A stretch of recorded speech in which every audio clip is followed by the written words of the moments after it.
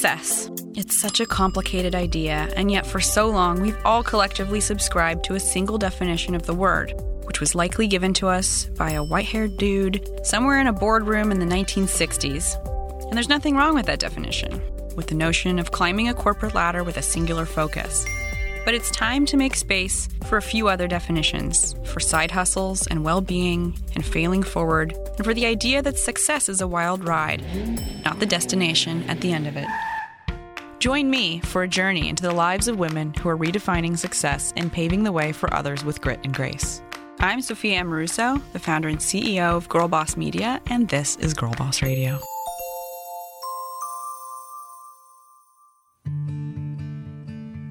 Hey guys, it's Sophia and Maggie Renshaw here at the Girl Boss HQ in Silver Lake, Los Angeles, California, USA. What's up, Maggie? Hey, what's up? How's your day going? Really good, and it's about to get even better because today's episode of Girl Boss Radio is a really special one. I get to talk to Aminatou Sow. She prefers being called Amina, who you all probably know from one of the greatest podcasts of all time, which she does with Ann Friedman called Call Your Girlfriend. She's the co-founder of Tech Lady Mafia. And if you're not following her on Instagram, it's at Aminatou, Aminatou. If you're not following her, you're really missing out because her stories are pretty much the greatest thing ever. It's true. Amina is joining us as part of a special partnership with Sephora Collection. And as a matter of fact, we've actually joined forces to put together a first for Girl Boss and a first for Sephora Collection. It's a whole new podcast series of incredible storytelling from notable founders, creators, and thought leaders called #LipStories, where these women will be sharing some of their wildest moments, exceptional experiences, and unforgettable memories from their real lives. And why the name Lip Stories? Well, if you haven't heard, Lip Stories are an amazing new line of lipsticks from Sephora Collection. There are 40 different shades with 3 different finishes: metal, cream, and matte. The formula is beyond smooth, and they're all inspired by the real-life stories of women, just like the ones we're featuring. To hear more from Amina, be sure to download Lip Stories on April 12th on the Girl Boss Radio Network, in the iTunes Store, or wherever good podcasts are found. She'll be hosting one of our episodes. That's #LipStories starting April 12th.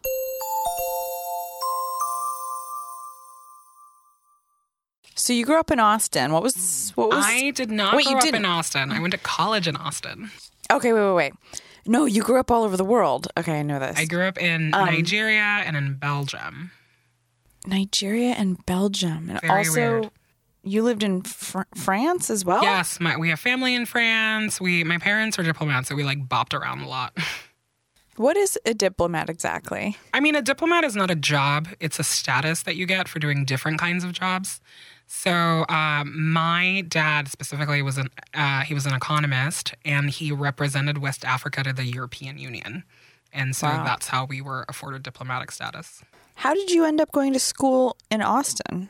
I always went to very small private schools, all over tiny places. I went to boarding school for high school. My graduating class was 29 people. That's the biggest class I'd ever been a part of. And I wanted the big American movie college experience because I guess, I watch a lot of teen movies.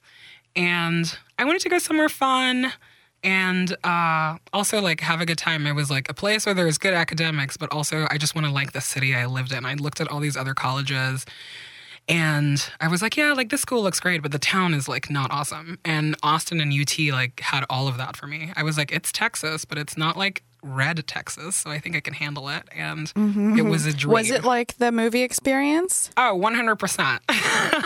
Ginormous football games. We won the Rose Bowl the next year. Yeah, it was like that. But also it was Austin, so it was very chill. You get to do... It's it's a really big school, so there's something for everyone. And also Austin is amazing. It's I tell everybody it's my forever home in America because it's where I became an adult. And there's just, I learned so much about myself here, and I'm really grateful for it. What did you study? I studied political science because I wanted to be Christiane Amanpour. I was I'm going to be a reporter like her. She's the smartest, most beautiful woman in the world. And I studied Middle Eastern studies and political science. I don't do any of those things now. And I want to get into that because your story is so interesting. What did you do after graduation? After graduation, I graduated college in 2007. So for those of you who remember the dark ages, it was 2007 probably was the last college class where like some people had jobs when they graduated. Like this used to be a thing. Like juniors would just like have jobs and then you'd like do senior year, like spring break and then go to your job. And we were kind of the last class where like that was like some people had jobs and some people didn't. And I was like, something is weird. And somebody was like, well, yeah, the economy is weird. And we just kind of didn't understand. Yeah, so I remember that.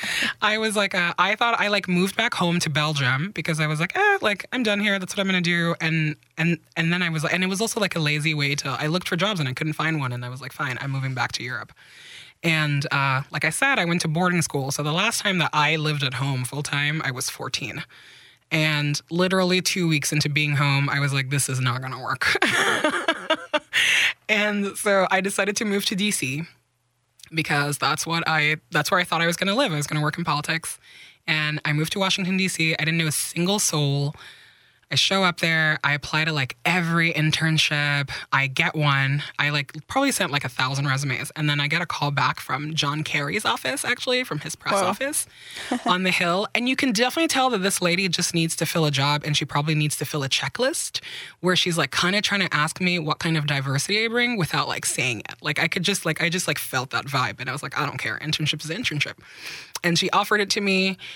And then I was like, great, how much does it pay? And she was like, have you heard of interning? It's for free. And I was like, excuse me? I'm like, I have bills to pay. I've been supporting myself since I was 18. Like I paid my way through college. So wow. I couldn't afford to work for free, right? It's like 40 hours a week. And like, how are you supposed to live off of that? And so I was just like, wow, is this what the real world is? They don't teach you this stuff in college. And just basically struggled my way there. And it all worked out in the end. I didn't get to work for John Kerry, his loss, but it's fine. So what did you do? How did you find a job? I started working at this toy store in Georgetown in DC. That's kind of this like fancy shishi neighborhood. I don't know if you know anything about DC, but like probably everybody in your high school that was in student government or was like the biggest annoying person, like probably lives in DC. Like that's how it works. Wow. Because they all think they're going to be president one day or assistant to the president. And so it's a really hard city not to have a career in because everybody is very careerist, right? Like, and we always joke that like in DC, the first question people ask about you is, what do you do? Nobody says, who are you? How are you? They say, what do you do? LA's like that too. And, and saying like, oh, I'm 22 and I work at a toy store was, it's not hot. And I just kept applying for jobs forever and ever. I just like knew that I couldn't afford an internship. That was unpaid. I was like, that's not, my parents aren't wealthy. I don't have any kind of secret money. And honestly, it's exploitative. It is. I'm just like, this is why all of our industries are like full of kids with privilege because they can afford to not work for a year while they get experience. I know. I'm so like I was working at Subway when I was 15 and now my dad tells me that everybody works there as like a grown adult. Like those jobs don't really exist anymore. It's the for, recession like, high school was like kids. very real, like it was like very devastating. And I think that we're only going to keep seeing more and more of those effects. Like, I'm like, yeah, like, are we going to have to work till we're 90 or, like, or are you going to see like baristas in their 70s? Like in our generation, like that's nuts. How did you keep your head up? And how long were you at the toy store? And I was at the toy store probably for 7 months. And I just kept applying for jobs. And finally, I got one at a think tank. Because I was also picky. I was like, if the toy store pays my bills, then I'm actually going to take my time getting the job that I want. Yeah. And honestly, like, I look back on it now, and I was definitely struggling. Like, I would walk to work because I was, like, couldn't afford to take that subway two ways, and it was just, like, I had just enough money that I could pay my rent, and if I'd picked up a shift, then I could definitely afford PBR. Like, it was that kind of life. And Natty Ice. But also, like, I was happy, I was like, well, like, it's fine. And I think the thing that I was really lucky with is that it was honestly, like, all my personality. Like, sometimes you can give yourself a pat on the back and be like, oh, yeah, I'm really good under pressure or whatever. And you're like, no, sometimes it's really just nature versus nurture. Like, this is how it pans out. And I was just like, like, I'm an internally motivated person. Also, there's no shame in like a job that's hustle. So I'm kind of actually happy that I went through that experience, and I would go to parties and people would kind of look down on me or whatever. It like helps you find your people. But it's also like a thing where I was like, actually, you shouldn't be ashamed to work. Like all work is good work and hustle is good, right? There's no, like in French, we have a saying that's like, there are no dumb jobs. And I think about that all the time. I'm like, no, like you shouldn't be ashamed of like pulling a paycheck. Like do what you need to do to pay your bills. How do you say it in French? Il n'y a pas de sot métier. Ooh, pretty. I couldn't do that. And you also faced additional struggles being an immigrant. Oh, yeah. How did that influence your path? It was a little crazy. So I ended up having to apply for asylum because I was here. I came here as a student. I'm not like particularly close to my family. We had bopped all around the world. And the truth is that like I didn't have a home. I wasn't, I always joke that like home is where the Wi-Fi connects automatically. But that's like very true for me. I like my passport is from Guinea, but I've never lived there. I was born there. My parents didn't even live there at the time. I was born there and 10 days later I was on a plane out. So I literally did not have a home. And I didn't have like status anywhere. So I ended up having to apply for political asylum for all these other political asylum reasons. And that took like a long time. Like that was in like the background of my life for a while. And it's not fun. And whenever people talk about immigration, like it's this easy, like people just show up here and everything is easy. I'm like, talk to me. I did everything the right way. I'm like, contribute all the right ways. Not that like you have to be a special person to immigrate because I hate that narrative also. There's no easy way. It's all hard. What kind of rights are you denied as someone who is an immigrant but not a citizen? So when you are going through the process of being an asylee, for a while you can't even work. Like you're not allowed to work until you get work status. So it just takes a while to get all those things together. But now I'm a legal permanent resident. I am not allowed to vote, but I can donate to candidates. So that makes me very happy. And I would say that's probably the biggest one. And also you don't have like a US passport, so you still have to deal with like a ton of like travel and passport issues. And this administration, honestly, is making it really hard to be a legal permanent resident. It used to be like that was the, like not everybody wants to be an American. You just want to be able to work and live where you make a living, right? And being a permanent resident afforded you that. And now they're rolling back so many of those rights that you have to become a citizen to feel like you're safe here. So what advice would you have for fellow immigrants or people who are thinking of employing immigrants? For people who are thinking of employing immigrants, I would say like learn about how the immigration process works. It is hard. It is really anxiety inducing and it's really unfair in a lot of ways and it's very expensive. But I just found that a lot of, like, I didn't get a lot of jobs when I was legally able to be employed early in my career because people were like, I don't want to deal with this. Like, it just seemed too daunting.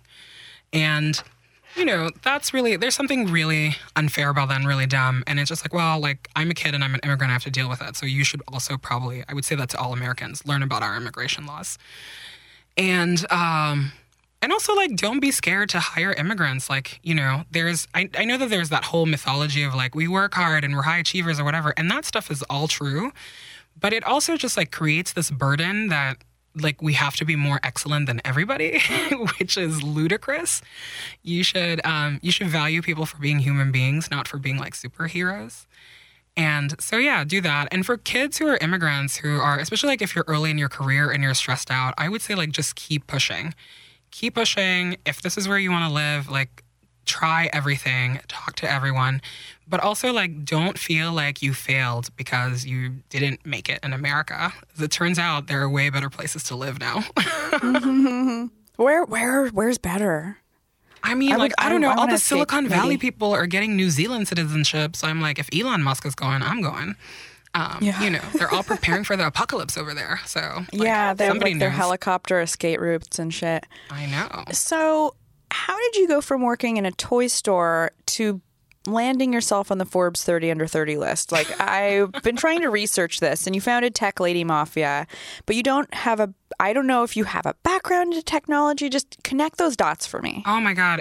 Listen, my career is very weird, and it's definitely like that. Like, I keep going back to the recession because that's what it is. I'm like, I am somebody who, like, hustled my way out of necessity. And so I go to working at this think tank, and I'm like, yes, this is what I want to do. Policy, it's going to be great. And it was not awesome. But while I was there, I was in this cohort that was all boys. My boss made it like very clear that he was only investing in the boys, not in me. Funny story. Nobody knows who they are now. So yeah, so I like did that for a while. And while I was there, like social media was kind of taking off. And I was like, well, this is one way to distinguish myself is all these people are like struggling for the same assignments. I like policy, and I was really frustrated that especially in DC, people talk about it like it's this very intellectual pursuit that only smart, intellectual people talk about. But I'm like, actually, policy affects everybody's life. If you don't know how to communicate it to the people that it's supposed to impact, then it actually doesn't matter. Yeah. And so I was like, well, I'm going to find out a way to make this stuff relevant on social media because everybody's on Twitter now and blah, blah, blah. And started doing that. And it's in doing that I like stumbled into tech because it was like, well, now I have to learn how to build a website. I have to do this. And it turns out that the internet has the answers to everything, and you just need to be able to learn. And at the same time, like I kept meeting all these like awesome ladies. You know, there is this thing that happens, I think, for a lot of us, where you like crave female mentorship because you're just like, there's all men, I don't know what to do, and there's so few women at the top, and they're also swamped. They can't mentor all of us, and that you start feeling lonely. And then I just looked around, and I was like, oh, look at all us women who want to be mentored. What if we just like stuck together, you know, and taught each other like the stuff that we had? And everybody was so generous and open. And yeah, and that's kind of how Tech Lady Mafia happened. We were like, well, like we know that the statistics are true, that there's like 4 women who know how to computer in the whole country, whatever, everything is depressing. But the truth is that like, that's not true in my life. I'm like, I knew a ton of women who were engineers, who did stuff.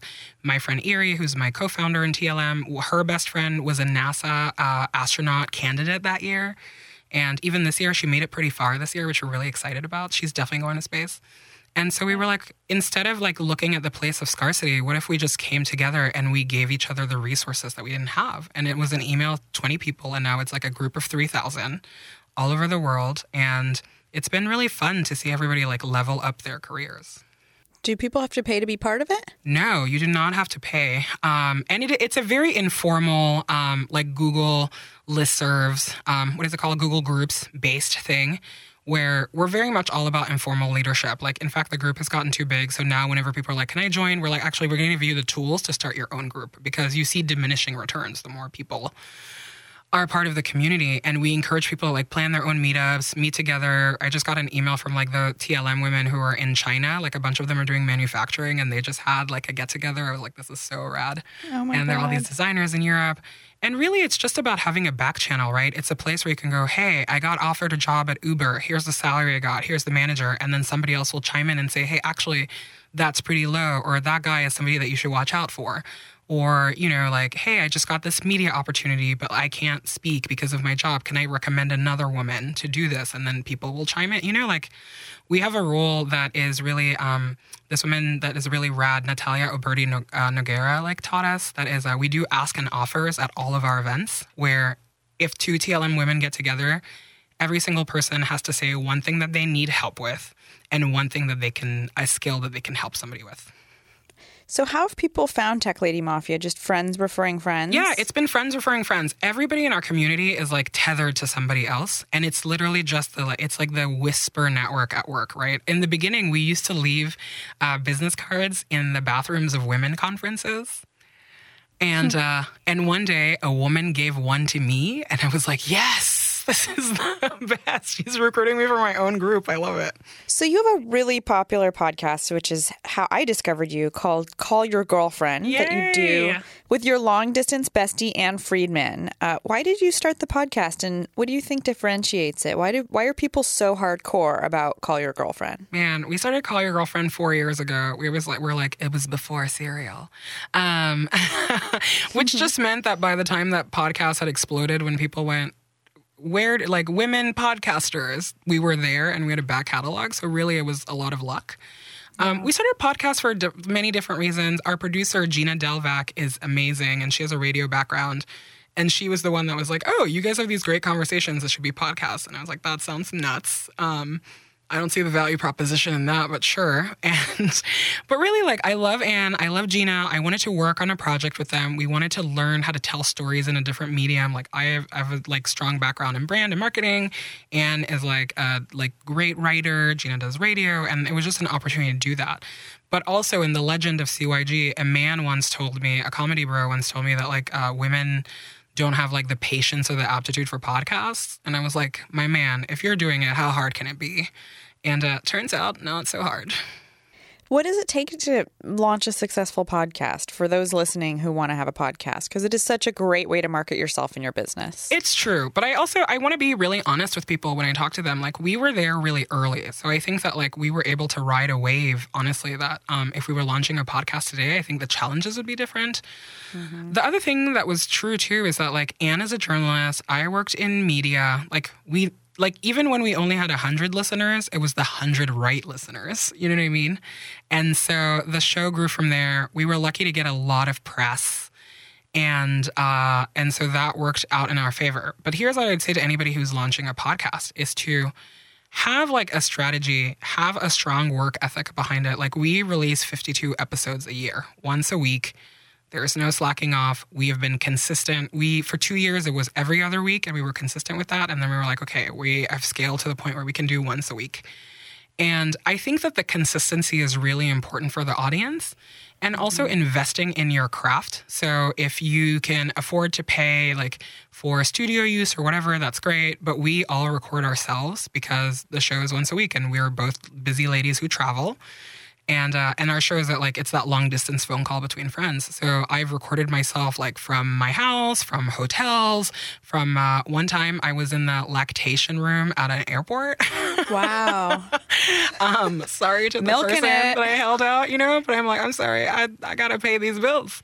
So it's really, I think that like being consistent and wanting to learn. But the truth also of Call Your Girlfriend is that if 4 years ago Anne and Gina had said, do you want to start a really popular podcast and end up running like a small but very profitable media company? I would have said no. That sounds like a lot of work.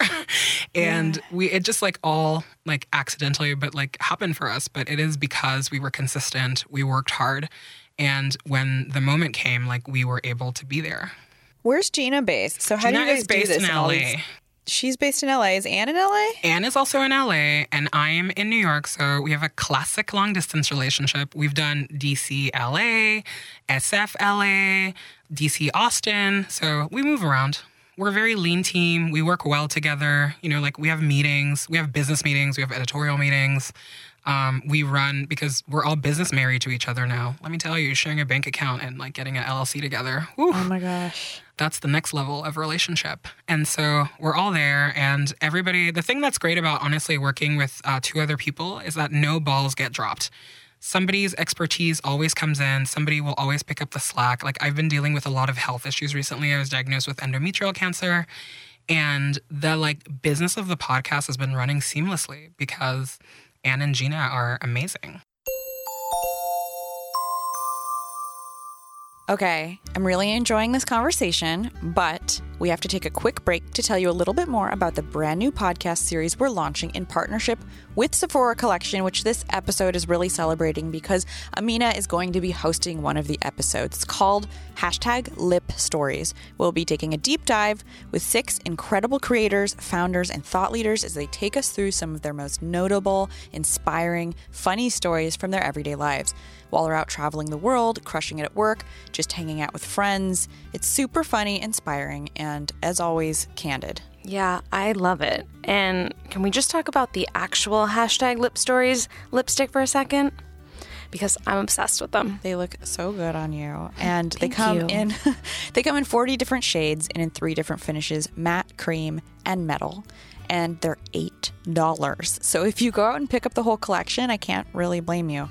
With each lipstick is a story, and then within that are different colors. They're all based on real-life stories like the ones we'll be sharing on Lip Stories podcast. And where might we find one of these magical lipsticks, Maggie? Well, there's no surprise. You can find it on Sephora.com. Okay, I know how to get there. Okay, good. Or your nearest Sephora store if you like to do things in real life. Cool. Well, thank you, Maggie, as always. And back to Amina.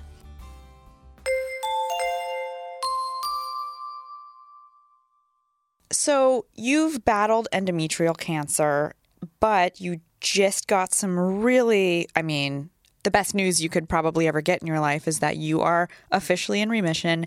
But that was, I'm sure, a really, really difficult time for you. Why did you decide to go public with your battle with cancer? Yeah, man, cancer is so weird because it literally is everywhere, but nobody talks about it. So you think that it's nowhere. And breast cancer, for the women's cancers, breast cancer gets all the glory. They get all the best classes at the support group. They, the NFL wears their helmets. Everybody knows what that is. But they have bracelets. Yeah, but gynecological cancers, that's below the breast, and it's an area that people don't like to talk about, so nobody hears about it. And it's really interesting. I was, honestly, if it was up to me, I would have, privately had cancer and, never even told some of my closest friends because that's the kind of weirdo I am. And I was kind of forced into the situation in the sense that, a couple of friends were there. I've had health issues for the last 5 years. And, so it's you got to open up to your, closest and nearest. And I saw how devastating it was for them, and I was here's what's going on. I'm hopeful. I don't know what this means. I don't know if it means that I'm going to be here next year or I'm going to be here, more years. I had no clue. But my mom also died when I was in college. So I feel like I had a grasp on just, death and grieving and things that a lot of people my age didn't. But I watched it be really devastating to them. And I was well, I can't ask them to keep this secret for me. One, because they need to find other people to talk to about it. I was don't talk to me about it because I'm a mess and I'm in therapy. But my God, find each other and talk to each other about it. All of my friends have secret group chats about me now, I found out. Oh my God. How can you help a friend? I mean, what's the best way to help someone who's going through a significant health battle? Is there things you should say or not say? Yeah. When somebody's going through a significant event, I would say two things. One is to really listen to them and ask very direct questions, right? It's what do you want? What do you need? Also, I think that you need to know your place in the sense that if you're just an acquaintance, reach out, but don't overwhelm, and I think that it's different for other people. So you need to learn how to read the room. There's actually a ton of really good writing on this. But I would say that for close friends, it's know when to ask for boundaries. And then some things you should just do. My friends all planned a meal train for me, where for a month there was just food at my house, 3 times a day. Somebody else took care of it. I don't even know how it happened, but it was there. I did not have to worry about feeding myself. I always had somebody to go to the doctor with. Which is really intense when you're going through cancer, because after I heard the word cancer, I couldn't hear anything else. And having somebody else there was good because they would take notes. Yeah. And really, I would say is to be there. If you say that you're going to be there, be there. If you don't have the capacity to, that's fine. But also, don't treat people like a leper who are going through illness. We're still the same funny, whatever, same anxieties or, whatever. I'm seeing, my therapist sent me to a cancer therapist. I thought he was trying to break up with me. Wow. And so now I have 2 therapists. And the cancer therapist, I was oh, cancer therapy is just regular therapy. It's still your dad's fault. This is, we're still talking about the same things here. And, so I would say, if you're a friend, be there. And think about, if you were going through it, what you would want to happen. But the thing that I found too is that I'm a really hard person to help because I'm I'm really independent. I'm very self-sufficient. It was a real challenge where I was oh wow, I am always there for my friends and now they want to be there for me and I'm not allowing them, and that was something that was really hard for me. And I was well, we're all going through this together, so we need to deal with it. And the other thing is that in doing all of my research, I just found that so many, especially Black women, die more of these gynecological cancers than white women, even though white women get them more. And thinking about those health disparities and how much taboo there is about talking about your body or whatever, I felt a sense of responsibility of being hi, this is me. Some days are good and some days are bad, but this is life. People manage cancer diagnoses all the time. And also even the language around it is so intense. Everybody always talks about cancer battles and all of this, it sounds like you're going to war. And I always tell people that I'm managing a cancer diagnosis. You don't have to feel superhuman or strong. It's some days are good, some days are bad. All you can do is take care of yourself and follow your doctor's instructions and get more information. And yeah, but a lot of people in their 30s are getting cancer, and there's such few resources for us because it is different whatever stage of life you're in. Sheryl Sandberg says that the proper response for someone who's grieving, which is different, but, having a diagnosis is, I'm sure, causes a lot of grief. She says the proper thing to say to someone is, how are you today? Do you agree with that? I 100% agree with that. It's like, how are you today? How are you right now?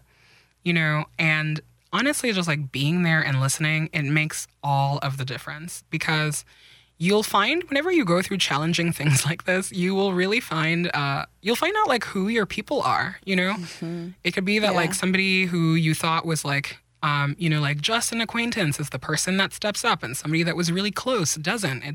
It's an unfortunate but clarifying way to find out who your tribe is. Mm-hmm. But also like it's a way to deepen all your relationships. It's like if we're all going to be in community together, we need to be vulnerable to each other. And, what's more vulnerable than being sick? So, like, I love my village. Everybody showed up, and I am so grateful. There's nothing like crisis to show you who the fair weather friends are. Oh, 100%. 100%. Not to compare cancer to bankruptcy, but I've experienced that on a different level. No, it's true. I mean, listen, it's like when everything's going well, everything is going well. But these are the times that you like prepare yourself for, right? And I don't know, like, and I think that you're the same way. Like, you're somebody who's built community. Like, friendships are important to you, and like this is the stuff that life is made of. And then it's like, who's gonna run and who's gonna stay? And you need to know that in a real way. And you need to know that, so that your response is also appropriate, right? Because I'm now going through all of the times in my mind where I had a friend that was going through something tough, and I was like, wow, like I didn't step up enough, or I didn't do this enough, or, like not saying that I'm beating myself up, but really recognizing the ways that like I could have been more helpful. And we should all be so lucky to have this many friends to lean on. I mean, your friends sound so amazing. But what I find being super busy, and I have some amazing, amazing friends and mentors who I'm constantly texting and asking for advice, but it's also hard to like catch up and like stay in touch and actually see them. How do you manage being super busy and making your friends feel like you still care about them? Man, it is hard. I'm not going to lie to you. It's like very, very, very hard.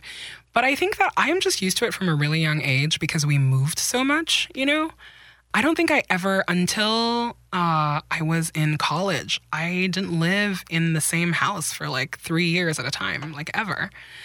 And my solution to this, honestly, is I don't beat myself up about it because, there's only 24 hours in the day. The only person who makes the most of their 24 hours is Beyonce, as far as I'm concerned. Oh, my God. And the rest of us are just trying to keep up. But, there's only 24 hours in the day. And there's so many people that we love. Like, we live in a time that we're so connected through technology to people. It's like, what does it even mean to be a friend now?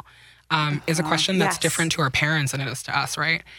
And that's a whole podcast in and of itself. That's a whole show. That's what we talk about on Call Your Girlfriend all the time. It is just this like, what does it mean to be a friend? Like, I was thinking about this. I was like, if I ever got married, like I couldn't pick like 5 people to be my bridesmaids. That's just like, that's a thing I could never do because it would have to be like 50 women up there probably, and like for our parents, they were like 3 bridesmaids because those are like the 3 friends they had. They like still know them. They still hang out with them. And I'm like, that's wild.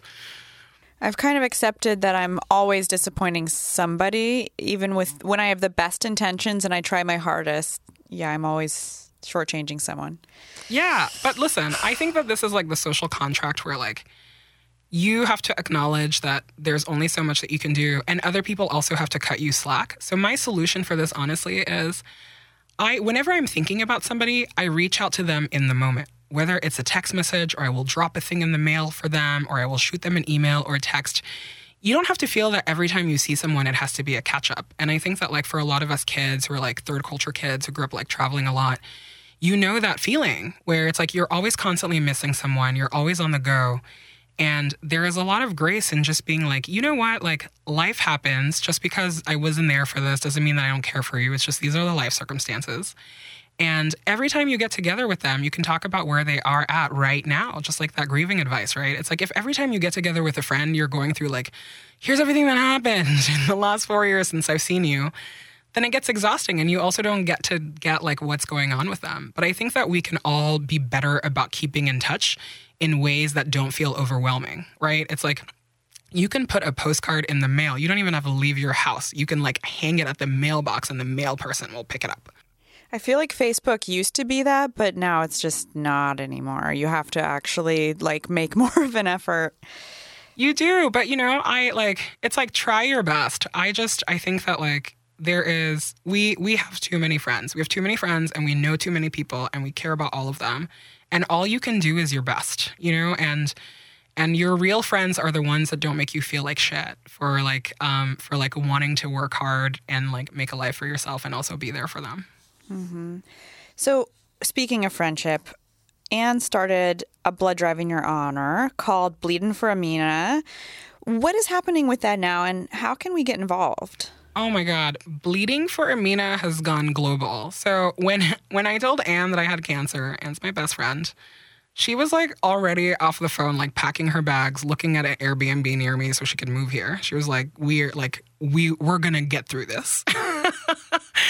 And I was like, Anne, I don't want this to be disruptive to our lives. Like, yes, I was like, if I'm on my deathbed, you better be here. But, if I just have to like do this stuff, like I can handle this. So I was like, and she's a good friend. So she understands my boundaries. And I had to be really clear. I was like, I love you. I just like, I would feel too much pressure if like everybody dropped their lives to be here with me right now. Like, here's what I need from everybody.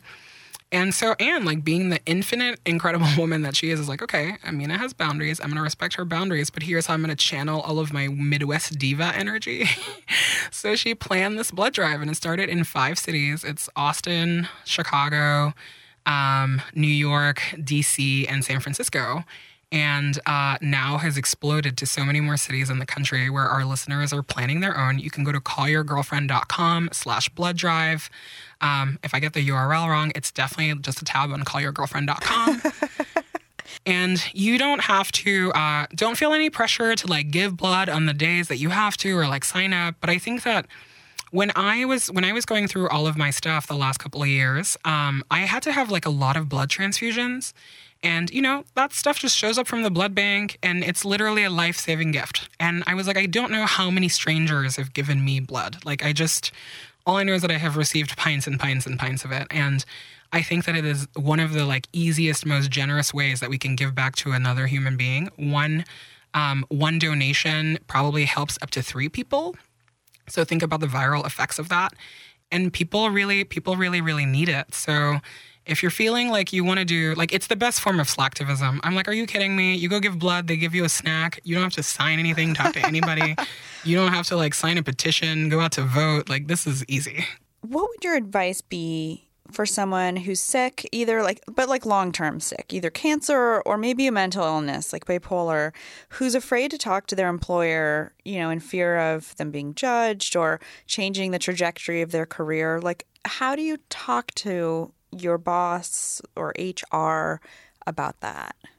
Man, that's really tough. And I'm glad that you're actually asking that because that's one of the privileges that I always tell people I have. Like, I'm self-employed. I'm my own boss. So that conversation is really easy to have. And I look back over the last 5 years, how sick I was when I worked in an office. And I was like very hesitant about having that conversation. I was pretty open with my bosses that I was sick and whatever, but it still made me feel like my job was in jeopardy, even though they were all great and it wasn't. I think that, one, before you talk to your boss, you should definitely look at your HR policies because I don't want to tell everybody, like, go talk to your boss and it's not cool. It's like, you should know what your HR policies are. And if the policies are lacking, you can tell HR about it without making it about yourself, and be like, hi, like a benefit of working here that would be great is like XYZ, like days off or being able to work from home or whatever for health reasons. So that's the thing you don't have to engage with your boss with. You engage with the machine of the place that you work at. And then I think that like if whatever you are going through is affecting your work, you owe it to yourself to talk to your manager and to like really level with them because, like people can't have compassion for you or cut you slack if they don't have the full picture of information of what is going on, right? And that's not to say that it's an easy conversation or that it won't have repercussions for you, or that it's like an excuse that your work is not getting done, but it's the truth about where you're at. So I would say that that's true. But my challenge would really be to workplaces and to people that are managers to make it easy to have that conversation with them. Because illness is a part of life, like it happens all the time. And even the simple fact that like when women get pregnant, it's treated as a disability in the office, like that's the leave that you have to take if you don't have maternity leave is disability leave is so wild to me. And so, it's like it's up to the managers and to work to make it an easy conversation to have. There is nothing alienating about not feeling well. It will happen to all of us at some point. So a lot of people like to ask this question, what's next, which I think can be a dangerous one. It's one I'm always curious of because you're a hustler, you've entered a new chapter in your life, and maybe what's next doesn't really matter. Maybe you're relishing the moment. If it's relevant to you, Amina, what's next? Honestly, I've never been a person with like a 5-year plan or a 10-year plan. I'm very much in the moment. I'm just trying not to drown every day. So, I think the one truth is that I don't know what's next, but I know like things I want to do. I want to write a book, maybe a couple books.